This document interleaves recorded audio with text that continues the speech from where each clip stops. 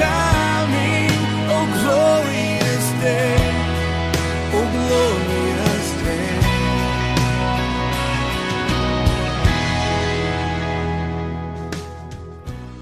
And it is Jesus that makes today truly glorious.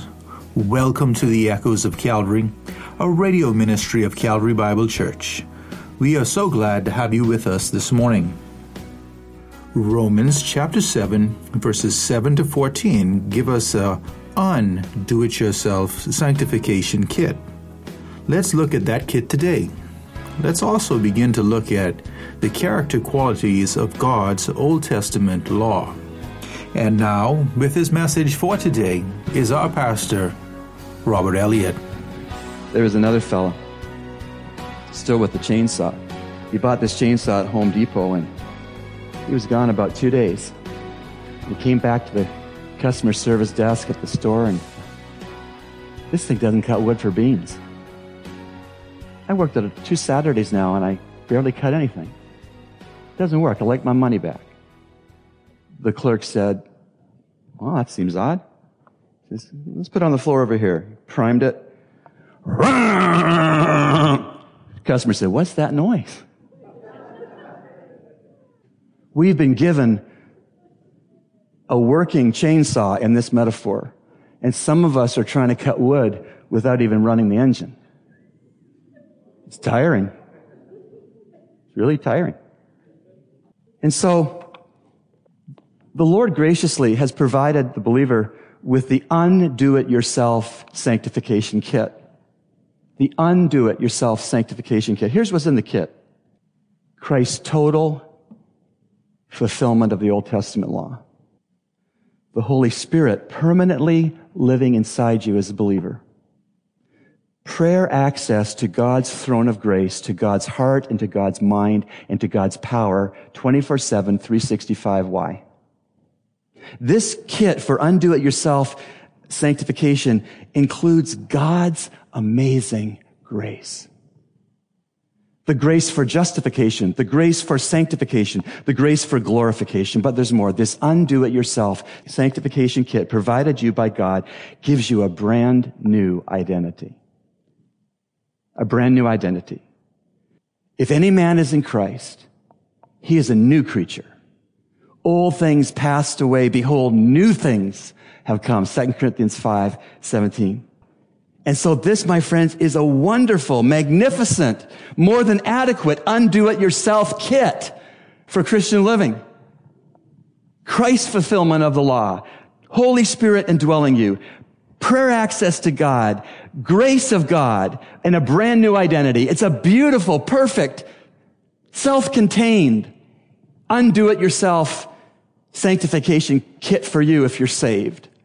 And so what a terrible shame it is if a believer turns away from that kit to re-engage with the law. It's like putting the chainsaw down, saying the blessed thing doesn't work, and you've never pulled the start cord of the Holy Spirit.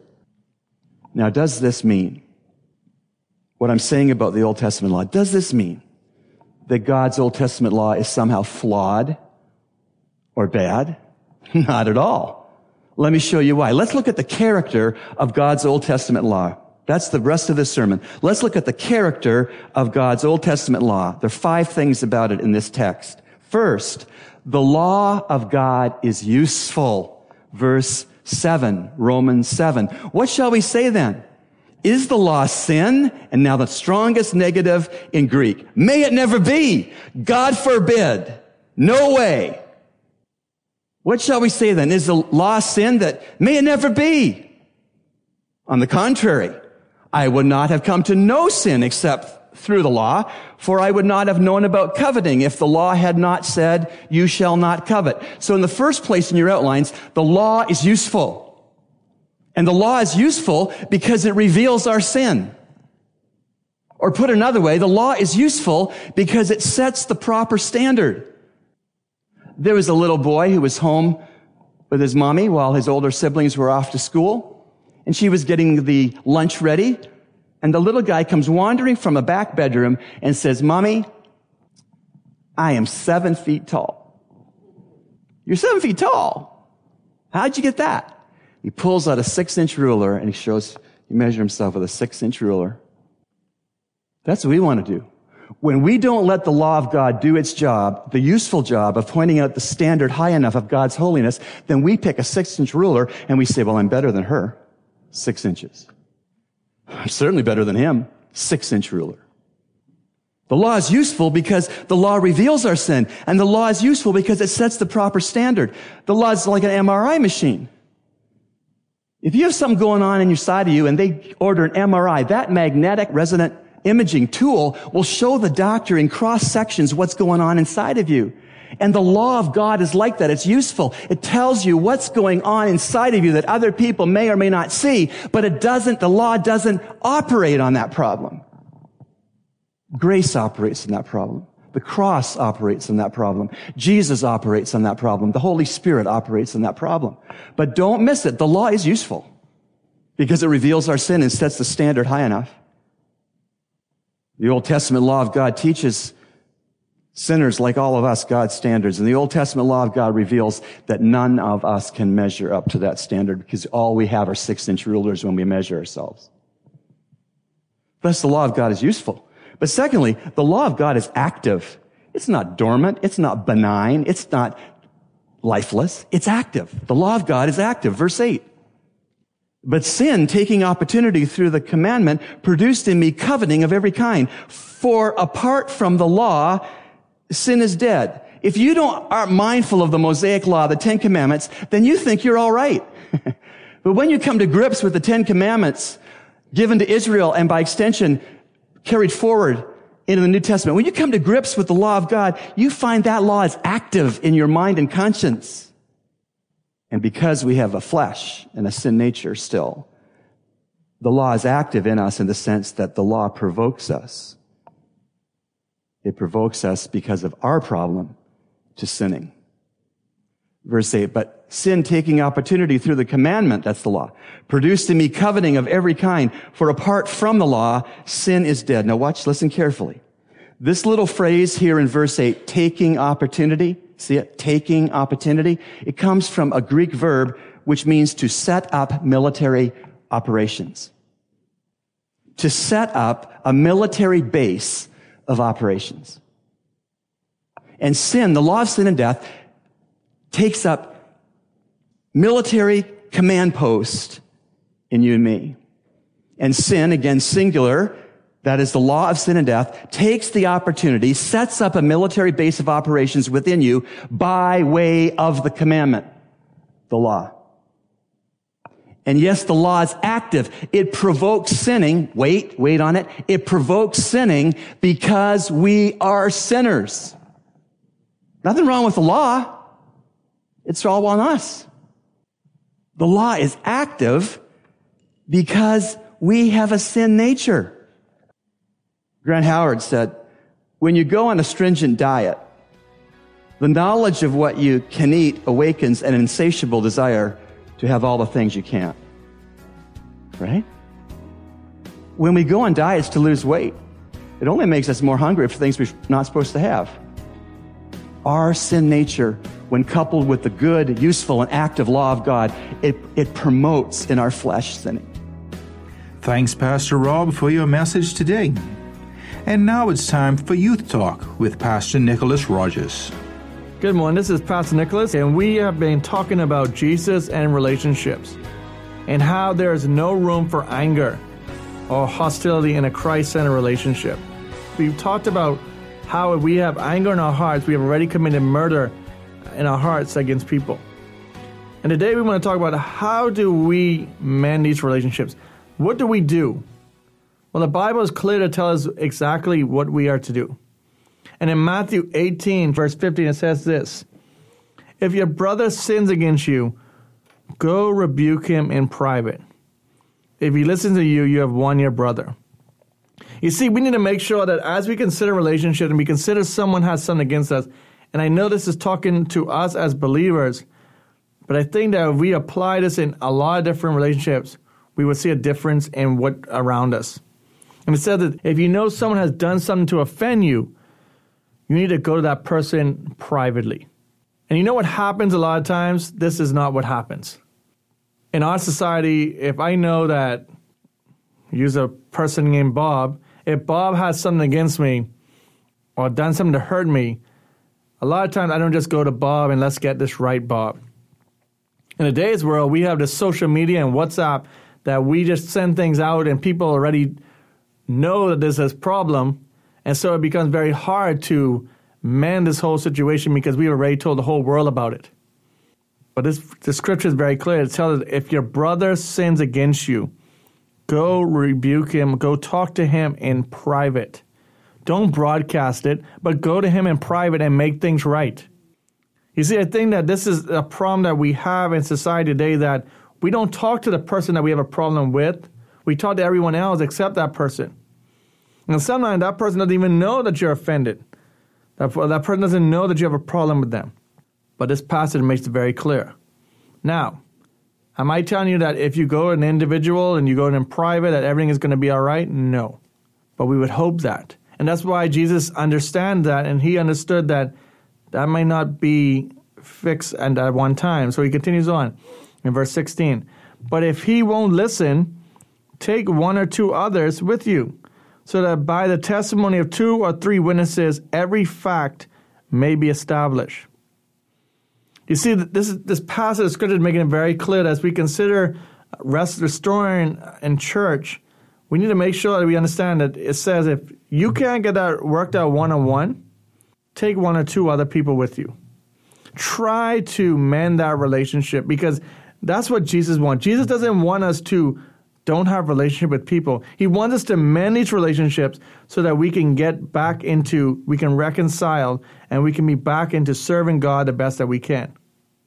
And also we know that where there are witnesses, there are people there who see exactly what went on. Let's be honest. We've all heard it said, there are 2 sides of a story, or 3 sides. It's the one person's story, side of the story, the next person's side of the story, and the real story. Nobody knows, and that's why we need these different individuals. We need these people who are witnesses, because they can tell exactly what happened. You know, you've all seen it, you all heard it, where you talk to people and you say, well, what's your side of the story? And they tell you something completely different than the next side of the story. But who's telling the truth? We don't know. But God does. And we need to rely on him as we consider, how do we reconcile? And as he's talking here, as Jesus talking here to a church, he makes it very clear that as we consider this, he says in verse 70, if he doesn't pay attention to them, tell the church. If he doesn't pay attention even to the church, let him be like a Gentile and tax collector to you. You see, we live in society, and I know that in our Bahamian society, a lot of people go to church. And, there are people who will say different things about this person locked out of church, or, the church door should always be open. But the reality is this. It's that if a person doesn't want to be reconciled to other relationships, and people don't want to get things right, what are we supposed to do? Are we supposed to just allow this person to continue in doing what they want and tear down this individual? No. But we are to try our best to make sure that they reconcile. And if this person doesn't want to listen, then we need to just let them be what they want to be. I think that's very hard for some of us to understand and to listen to. Because in our culture, and as we think about that, we will say the church is supposed to do everything they can. And yes, the church is supposed to do everything they can to reconcile that relationship. But the reality is that we as individuals cannot change that person's heart. Only one person can change that heart, and that's God himself. And I think that as we consider that, we need to make sure that we do our best to reconcile relationships.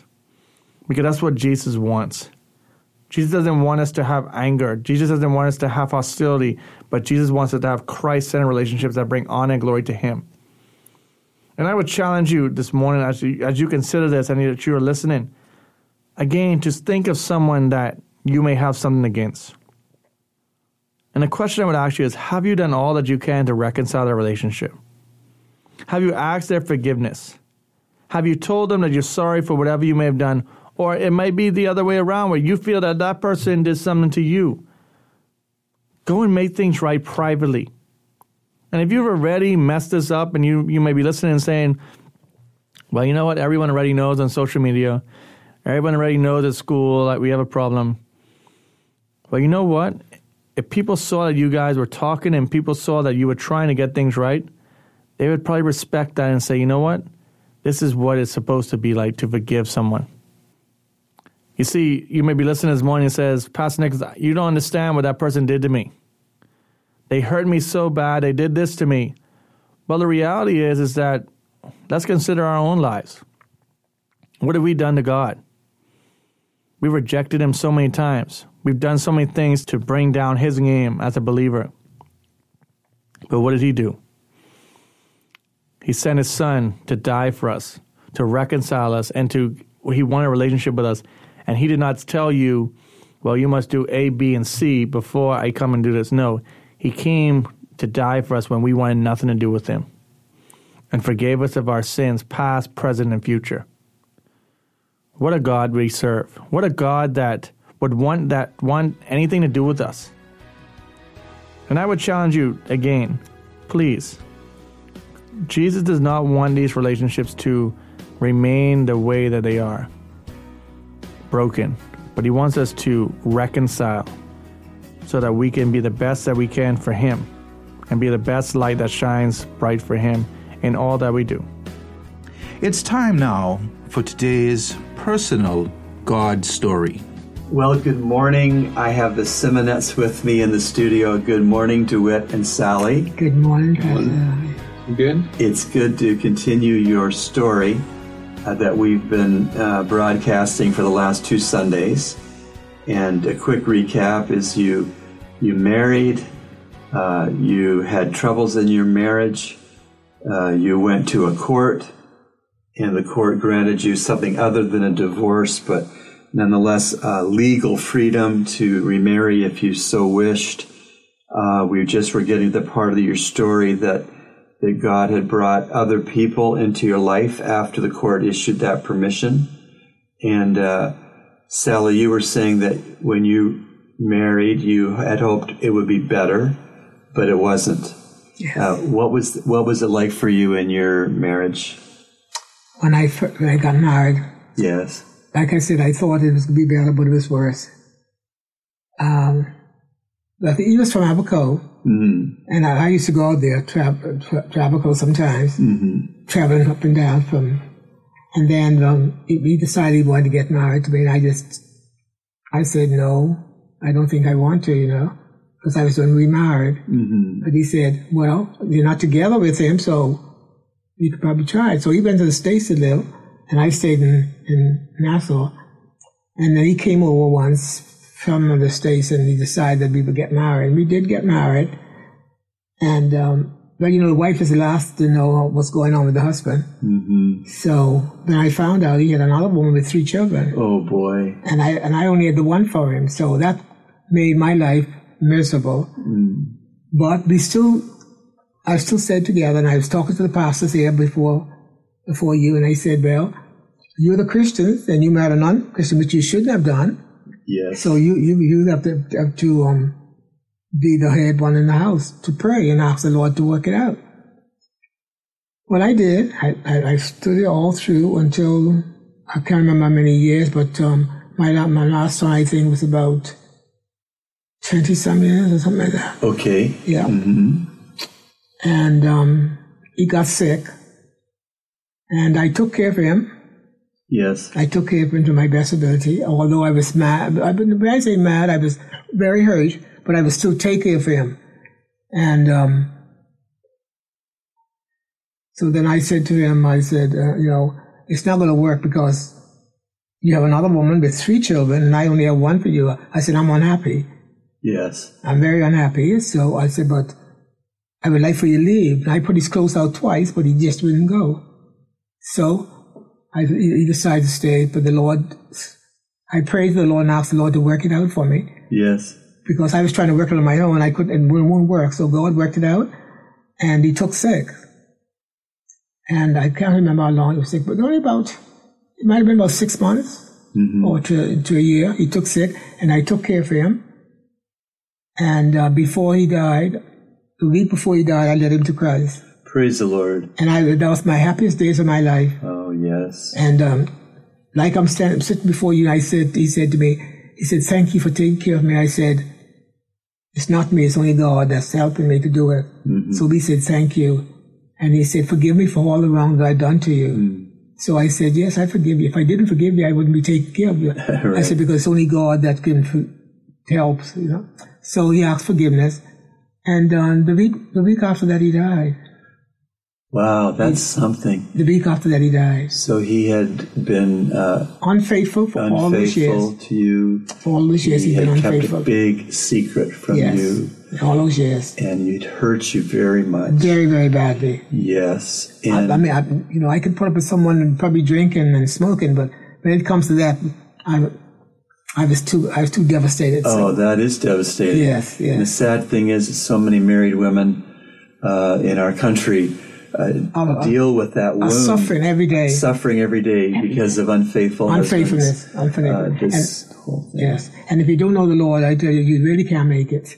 No. It's only the Lord. And I talked to Pastor Lee, and I said to Pastor Lee, and Pastor Lee counseled me. He said, you hang in this, Sister Sally. I know you're going to do it. You're going to do it. You hang right in there.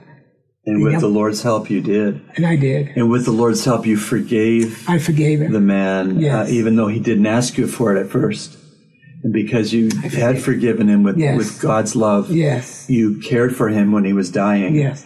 And what a beautiful ending that before he went, you led him to saving faith in Christ. Yes.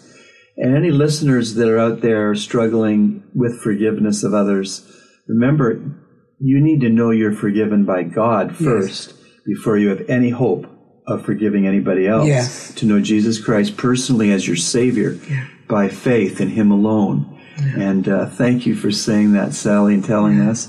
And so he went to be with the Lord. Yes. He was a new Christian, but he went to be with the Lord. Yeah. Isn't that something? Yeah. DeWitt, tell me, God allowed another person to come into your life after that court order, and tell us what happened there. You eventually got married.